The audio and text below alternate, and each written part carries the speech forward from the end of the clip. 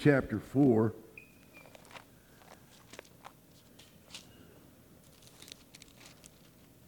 You'd have to understand the context of the entire book. I'll try to say it in just a few words. Paul is making no bones about it in chapter 1 that these Galatians who were being taught by what we know as Judaizers, that in order to be saved, a man must come to Christ spiritually, but also become a Jew physically through circumcision. Paul, who was a Jew, circumcised the 8th day in the tribe of Benjamin, told him, no, not so. That salvation is God's free gift by grace plus nothing.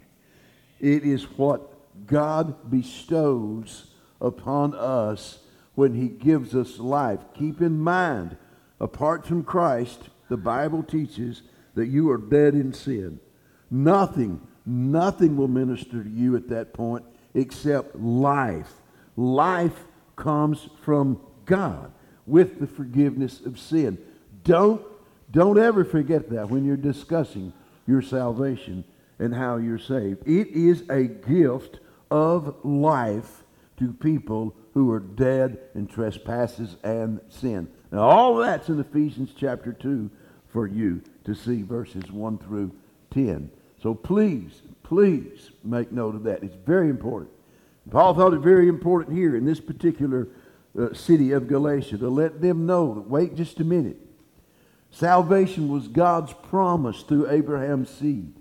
And that seed would be in Isaac, and here are his words, not mine, through Isaac, that the purpose of election might be filled. Those are the words of God to tell me and to tell you that we are saved by an act of Almighty God where life is given, grace is given, and even the very faith that you have right now, you didn't manufacture it. It was God's gift to you. And that is so important to understand that. It is not a life of rituals or ritualism. It is not a life of legalism. This is the book where Paul writes in chapter 5 to stand fast in the liberty wherewith Christ has made us free from all of that. The law says you've sinned. Grace says you're saved. And nothing but grace. So Paul tries to draw an illustration. And he talks about the bondage that a sinner's under with respect to the law. I'm going to read you his words in Galatians 4:1. Listen to what he reminds them of their Jewish heritage and their laws. And he says, I mean that an heir, H-E-I-R, an heir, as long as he is a child, is no different from a slave. How so? How so? You say, all of this is yours. Not yet. He's an heir, but he hasn't come in to inheritance yet. He's an heir only in name. Maybe down the road somewhere he'll come and receive his inheritance, yes. But not now. He's still in bondage and needs the act of someone else to set him free. In this case, it's his father. So read that again, knowing what I just shared with you. The heir, as long as he's a child, is no different from a slave, though he is the owner of everything, but he is under guardians and managers until the date set by his father. Did y'all get that? Please respond back to me. It helps you get out earlier if you do. Then it says, in the same way. In the same way. What way? He's under guardians and managers until the date set by his father. Verse 3. In the same way, we also, when we were children, were enslaved to the elementary principles of the world. You were in sin, dead in sin, and could do nothing about it to save yourselves.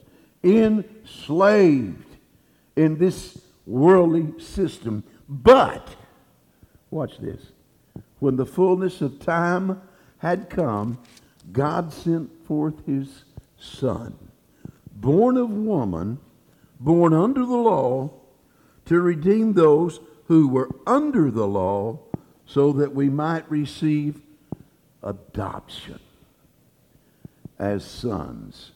And because you are sons, God... Yeah, I'm just got you honed in, brother. I'm just thinking about you. But look at this. This is friendship thing. Not that he's any worse off than the rest of us. I don't mean that. Look at this. Try to get this. I'm telling you, in all good ways, it'll make you lose your religion. and Lord, there's some we need to lose.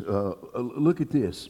He's going to redeem those under the law that we might receive adoption. And because you're sons of God, and because you're sons, God has sent the Spirit of his Son into our hearts, crying, Abba, Father. Thank God we've got a Father today that is eternal, that is deep and endless compassion, that can't show forth enough mercy.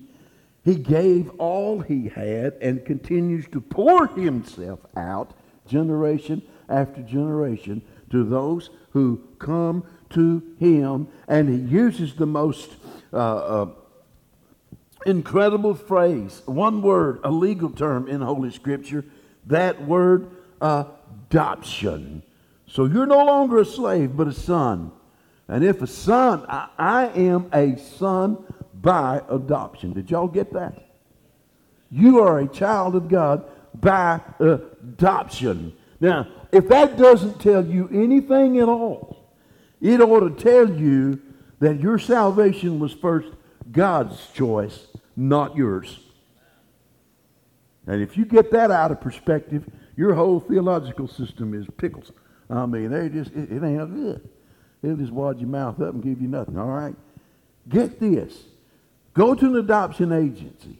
How many 3-day-old babies reach out their arms and say, Mia, since you came to adopt me, I want you as my mama? That don't happen. That don't happen. It's mama and daddy that say, we choose this one. We choose this one right here.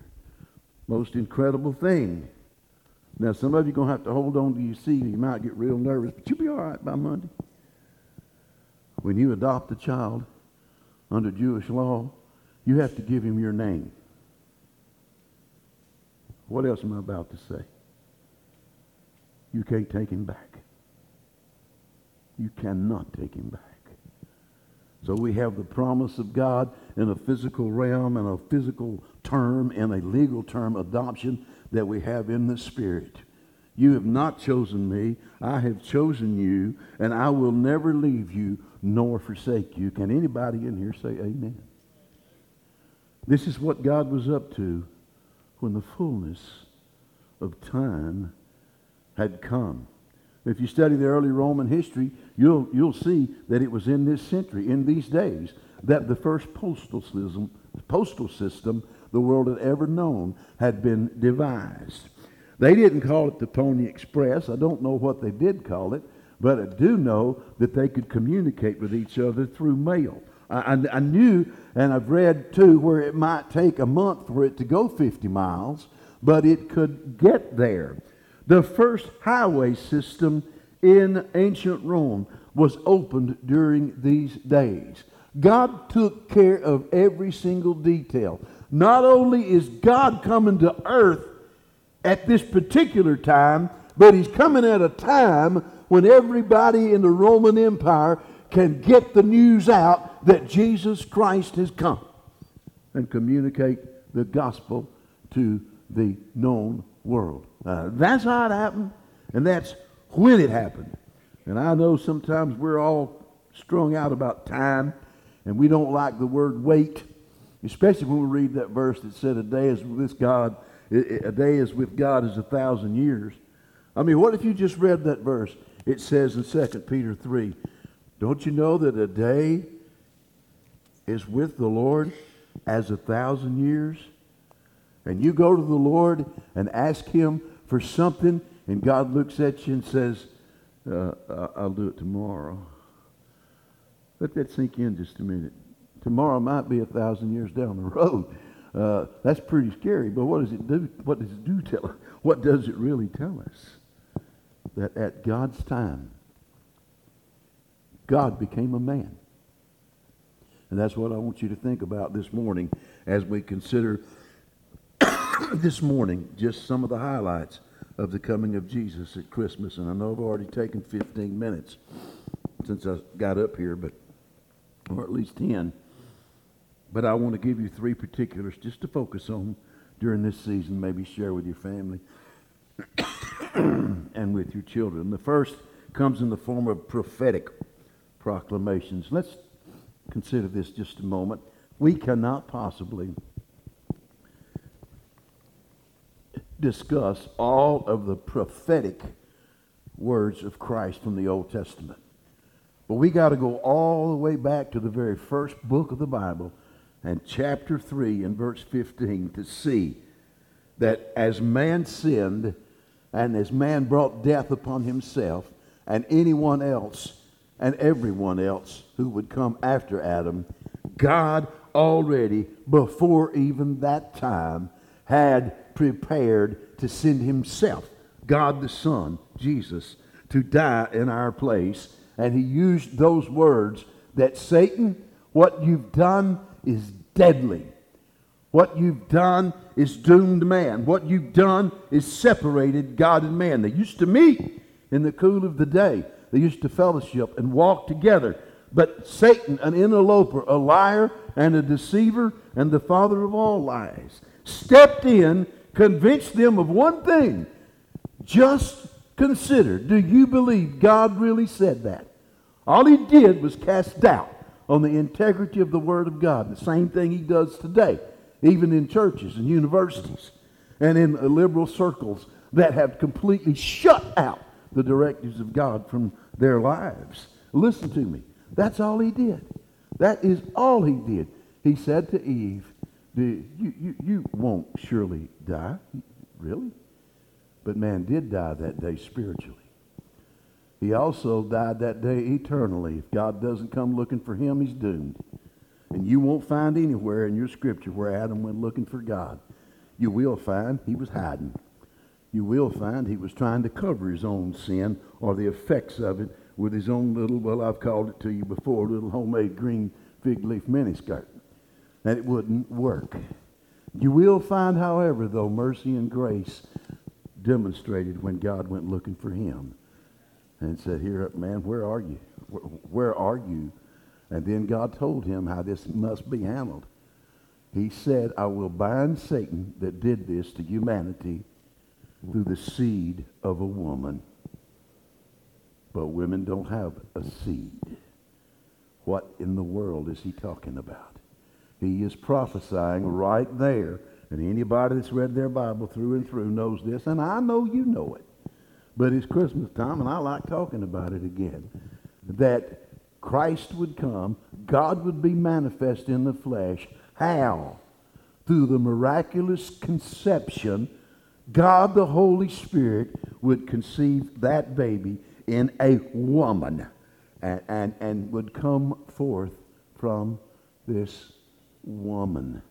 That's a prophecy right there of nothing less than the virgin birth. And I'll tell you something, guys. You better get nervous when somebody tells you that the virgin birth is not important.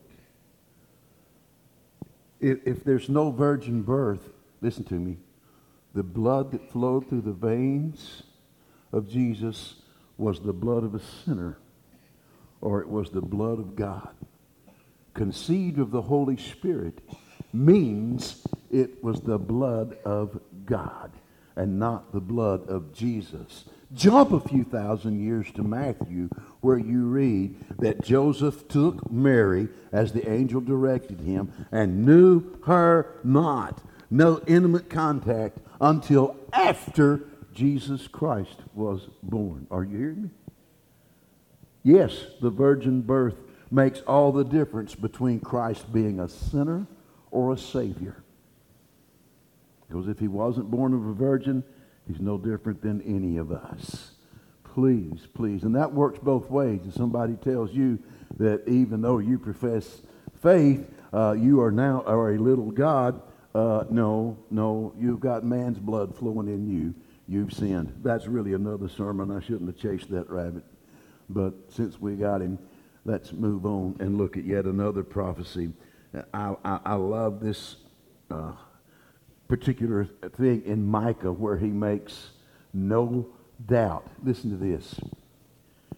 This Messiah that's coming is coming from the little city of Bethlehem. You heard him sing about it a little bit ago. It was not a silent night from Mary's perspective anyway. But born in Bethlehem. Does anybody in the house know what the word Bethlehem means?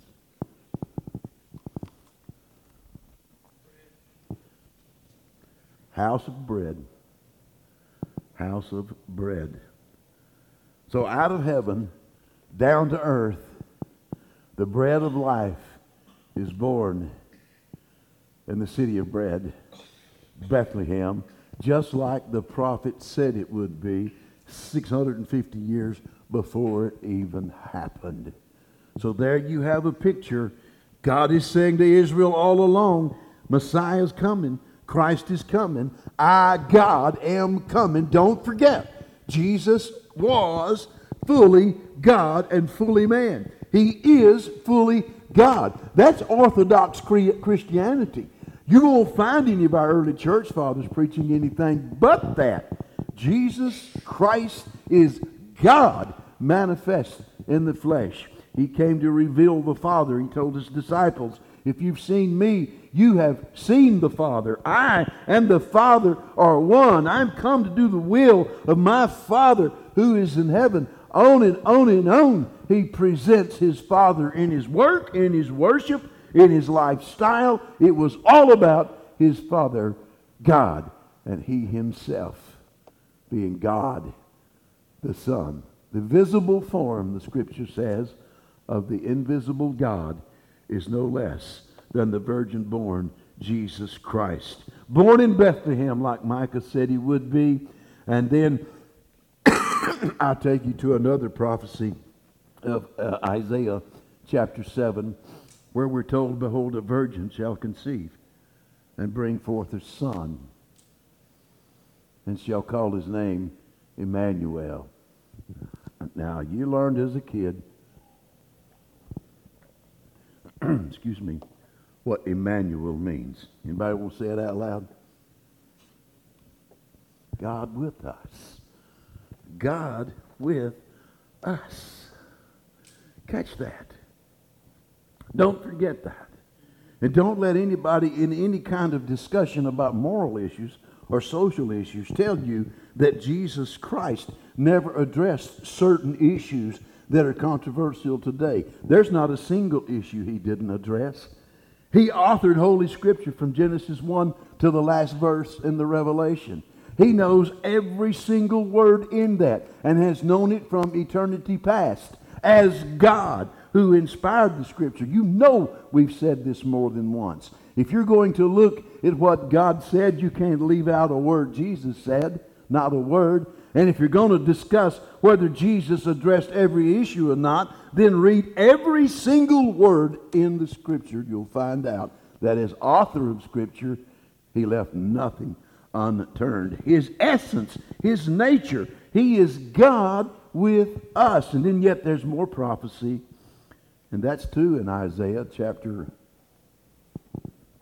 9, where Isaiah 850 years said it, and his name shall be called Wonderful Counselor, the Mighty God, the Everlasting Father, the Prince of Peace. Don't make the mistake. Don't let anybody con you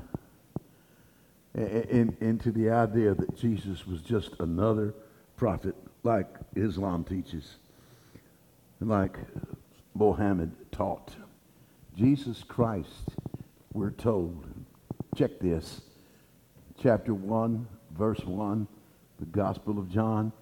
In the beginning was the Word, and the Word was with God, and the Word was God.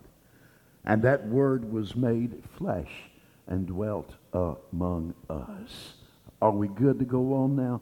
There's so many from the prophetic realm, so many proclamations. You can just go on, and so many pictures of crossing a Red Sea at the very spoken word of God. Pictures throughout the book of Ruth about a kinsman redeemer saving not just Jews only, but Moabites, mixed breeds of people, as we see the story of the kinsman redeemer in Ruth. It's all there in Jesus Christ. Pictures of a husband who loved the worst of wives, the prostitute wife of Hosea, and the command to go get her, bring her back, and redeem her. This is what Christ has done for every sinner. Listen to me. This is why he came, to reveal the Father and to redeem the fallen. Please, please, please don't leave that out of your Christmas. It's all there in Holy Scripture. But the point that I want you to get is all of this was laid out in Scripture centuries before he ever came, through prophetic revelation. Now then, second, I want you to look at how they came to him. I'm convinced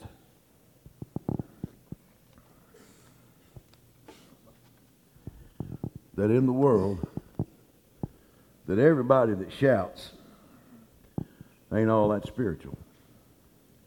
Now, I'm not going to be mean. I'm not going to... Lord, you know Jim won't be mean. Nobody except TV preachers. But I'm just remember the days of walking home from school and the stories I've told about that so many times. How we'd get stopped for those long trains coming out of U.S. Steel in Birmingham. They'd load up all of that slag out of that blast furnace and take it across the city to the slosh furnaces, to Vulcan materials where the gravel had vulcanized. And we just have to stand there and look at it. Just stand there and wait and wait. Sometimes the train would come to a stop and we could jump between the cars. But if we got caught, we'd jump higher than that when Daddy got a hold of our rear end. We had to just wait for that train to go by. Here's the uniqueness about the train. The engines come by, they were loud because they have those, as a horn. And then the loaded box cars, just couldn't hear them. It was the empty box car that was always the loudest. So just shouting don't spell much. It don't mean a lot. Empty box cars can make a lot of noise. And not all people who just sit with their hands folded are bad people. You know that? See there, look at you. There's 3 or 4 of you got your arms folded. You're ready to stay a while. I'm not saying, look, here is what you have to do to worship. I will say 2 things. It wouldn't hurt anybody here to liven up. It wouldn't hurt. I promise you. I think the building can take it. I think the community can take it. It wouldn't hurt you one bit to liven up. And I will say this. Some of you bad stuck in rut. I'm just not going to do it. Because you're more fearful of the people sitting beside you and what they think than you are of God who lives within you and what he might think. And I just want to bring all this out to show you how these people came to Jesus Christ. It started with the angels. Can you just hear what were the first words of the angels that Gary read earlier this morning? I'll quote you what we think they were sometimes, at least I'm convinced. Now, beloved brethren, God is come. Let all the earth keep silence. So we ain't said nothing since Jesus left. I've been saved. Really? No, the first words were glory to God in the highest, and on earth peace, goodwill toward men. Why? He told the shepherds, for unto you is born this day in the city of David a Savior, who is Christ the Lord. And what the shepherds say, oh, we don't want any of that, man. We got all we need right here. We got it all right. All we can do is read our Bible and look what God used to do, and we perfectly happy sitting right here with these old stinking sheep. That ain't what they said. That shepherd, one of the least, to get to Bethlehem.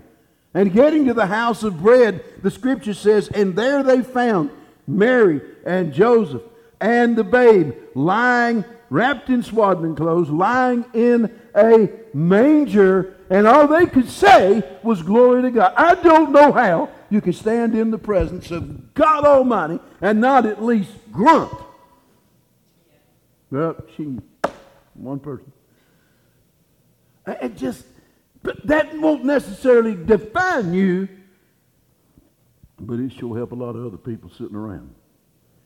Maybe you need to run over to John's Gospel, chapter 12, where Jesus prayed before he raised Lazarus from the dead. He said, Lord, I'm not praying this for myself, but so these others behind me might hear and might believe. Folks, I got to tell you, when they heard of Christ, they run to him, and they couldn't say anything less than glory to God in the highest. Glory, an anthem of praise before God. Look at Mary. Just keep reading Luke chapter 2. I mean, Luke chapter 2 is filled with supernatural revelations of God to individuals. Are y'all okay? Everybody's good? Now, we got to talk a minute. And, okay. There was a great controversy in the first century about Mary. And it went on into the second century and the third century. And it lingers today. The Bible says that she gave birth to Christ as a virgin, having conceived of the Holy Spirit. And then the Bible teaches that afterwards that she had other children by Joseph. And it gives their names, and they grew up in the house together. So, you know, the idea that Mary is a perpetual virgin is not true, according to Holy Scripture. There are traditions that brought that, not truth in Holy Scripture. Now, the way to validate that is to look and see what she said herself. And it's all recorded in Luke's Gospel, chapter 2. If I can get to it quickly, I'll just read it to you and give you the verse.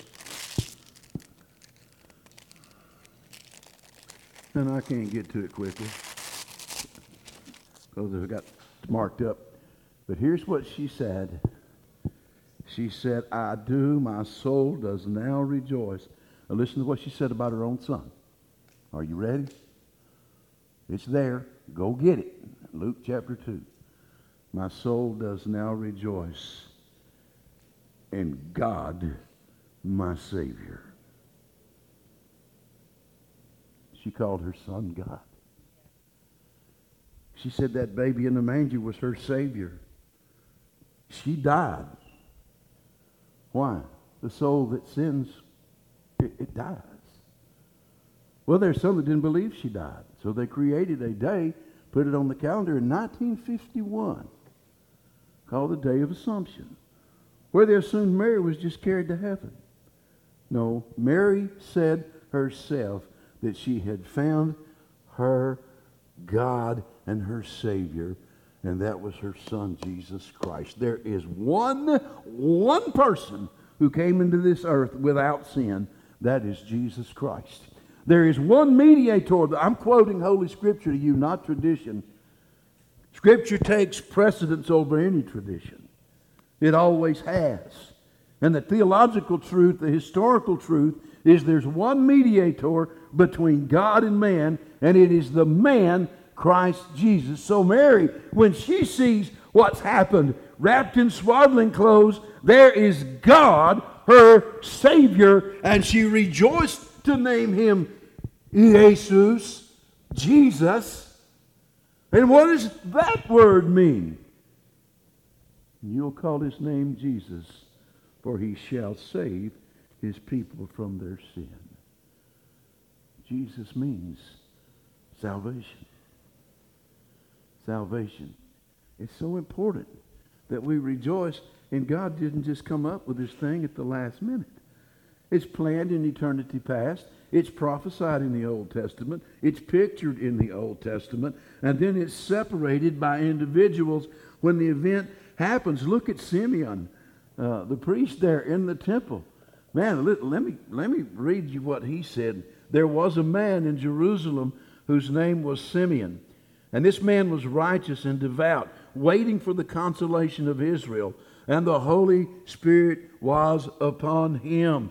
And it had been revealed to him by the Holy Spirit. Would you look at this? This is the reason churches are dead as 4 in the morning right now. Everything we read about the early believers and the early church has to do with what the Holy Spirit was doing. We call our meetings to see what we can do. That sounds critical. That sounds caustic. I don't mean to sound like negative at all, but God help us. He engineered us to walk in the Spirit, to live in the Spirit, to work in the Spirit, to worship in the Spirit. We don't have to be scared of perfect God, the Holy Spirit. And in this day, here's this Holy Spirit saying to this Simeon there that he would not see death before he had seen. Listen, check it out in Luke chapter 2. Get this straight. A lot of you don't know this. In verse 26, he won't see death until he first sees the Lord's Christ.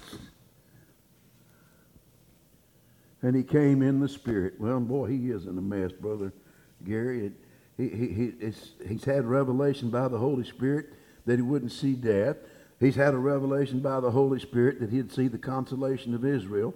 And now in verse 27, it says he came in the Spirit into the temple, and when the parents brought in the child Jesus to do for him according to their custom of the law, this was on the 8th day, Simeon took Jesus up in his arms. I'm going to read you what he said about Jesus on the 8th day. So catch this. And now you are letting your servant depart in peace according to your word. He said, I've seen Jesus. Man, I'm ready to die. I think that's kind of nice. Because if you ain't seen him, you ain't ready to die. You better catch this. You come into this world without him, but you don't want to leave this world without him. And Simeon's sitting there holding this 8-day-old baby. Said, wow, everything God said. Folks, this is a historian writing this.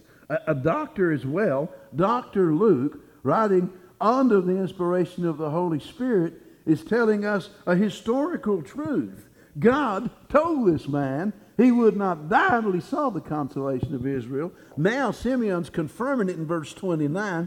Lord, now you're letting your servant depart in peace according to your word. For, verse 30, my eyes have seen your salvation. Who is he talking about? Say it out loud. He's talking about Jesus. I'm sitting here looking at the salvation of the Lord that you prepared in the presence of all peoples, a light for revelation to the Gentiles. They're already talking about Gentile conversions on the 8th day. This is before Saul was ever knocked off the horse. A long time before. And for glory to your people Israel. And his father and mother marveled at what was said about him. What an incredible sight. You got a baby in your house. Catch this. That is no less than God.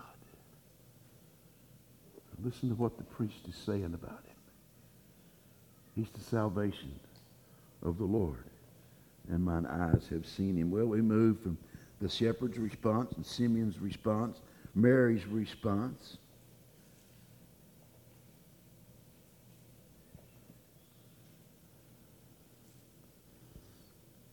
Let's talk about the women in the church for just a moment. You ladies, give me your eyes. Won't hurt y'all to get excited either. Matter of fact, Usually the women get more excited than the men anyway. But listen to the role of Anna in the book of Luke. There was a prophetess, Anna, verse 36, the daughter of Phanuel of the tribe of Asher. She was advanced in years, having lived with her husband 7 years from when she was a virgin, and then as a widow until she was 84. She did not depart from the temple, worshiping and fasting and praying night and day. And you see, this 84-year-old woman can't go nowhere but church. Not because she has to, but because she loves God himself. She loves life in the Lord. And verse 38 says, and she coming up at that very hour, she began to give thanks to God and to speak of him to all who were waiting for the redemption of Jerusalem. Folks, can you see this? Everything connected to the coming of Christ was so supernatural. Angels from heaven, the shepherds on the earth, the priest in the temple, the prophetess in the temple, Mary, the mother. Oh, by the way, I'm sure you've heard this, but months before he was born, there's a little fetus, an unborn baby, in the womb of his mother Elizabeth, that when he heard the news of the birth of Christ prophesied to his mother from Mary, he began to leap in his mother's womb. Have you ever thought that the first testimony of Christ and his advent and his coming was given by an unborn baby? Let that sink in. What an incredible, the whole earth is full of his glory. Heaven and earth are joined together, witnessing his glory. Well, there's a bunch more. But let's move from their celebration. And this is what I want you to carry home with you. It's perfectly fine when you hear of Jesus and meet him and come to know him that you publicly celebrate it. How many of you would just be the more blessed if we here would just come to a new discovery of how to celebrate Jesus? 3 of you? 3? Okay. Just want to check you out. 4. Catch this. Because you move from those prophetic proclamations throughout the Old Testament to the personal experiences of praise by the priest and the prophetess, the shepherds, the mother of Jesus, John the Baptist, not to mention the angels, to finally, at least for today, the worship that was prompted.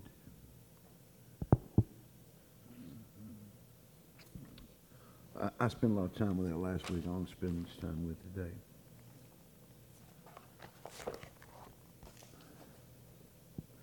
But I think the most significant thing with respect to worship is found in Matthew's account of the wise men that traveled so far to get to Jesus. They put out such an effort to go miles and miles and hundreds of miles over a period of months. And listen to me. Just to get in the same house with Jesus and bow down and bring him gifts as they worshiped. You can't make this stuff up. But there's a spiritual, and I want to tell you, it's not literal, but I use it, I guess, because I like it. After these guys that put out such an effort to worship and such an effort to give, and they gave their best. Gold, frankincense, and myrrh aren't secondary gifts in the first century. They're not leftovers. They're the best.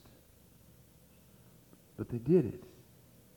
And then it says they departed, and an angel of the Lord appeared to them in a dream and warned them that Herod was up to no good and would ultimately seek the death of all the babies.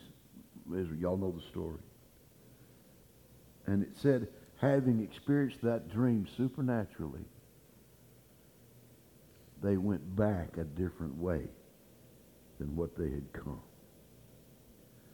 I know that's talking about demographics, but let's just transplant that into spiritual victory. Once having seen Jesus, they were different. And they went back a different way. It's like saying, okay, we've seen Jesus, so we found a new direction. I mean, you got to consider Herod was king. He was top dog. But they weren't listening to him anymore. They were listening to the King of Kings now, the Lord of Lords, as revealed by an angel supernaturally. So I'm going to close all this out right now by reminding you that if our encounters with Christ are all predicated on the natural and what we can do, they're not genuine. Worshiping Jesus today is still a spiritual act. Salvation today is still a spiritual act of God. Praise today is still an act ordained of God. You know, if you're going to see supernatural things, you're going to have to open up your heart to the fact that God is bigger than any of us. He's never ceased to be God, and He still, because He is God, operates through the power and the work of the Holy Spirit. And the Holy Spirit must define our worship. It's the Spirit that calls us to repentance and faith. It's the Spirit that bears witness with our spirit that we are sons of God. I am telling you, I can look through this whole Bible and I cannot find a person who really knew Christ that was unintimidated and not ashamed and not afraid to praise Him and worship Him. And that's what the first Christmas was all about. We got to get to Him. We got to get to Bethlehem. It took some one day, the shepherds. It took the wise men months. But we've got to get to Him. And they never were the same when they got to Him. The Scripture tells us that if any man is in Christ, he too is a new creature. That old things are passed away and all things have become new. Let's pray together, please. Father, in a moment we're going to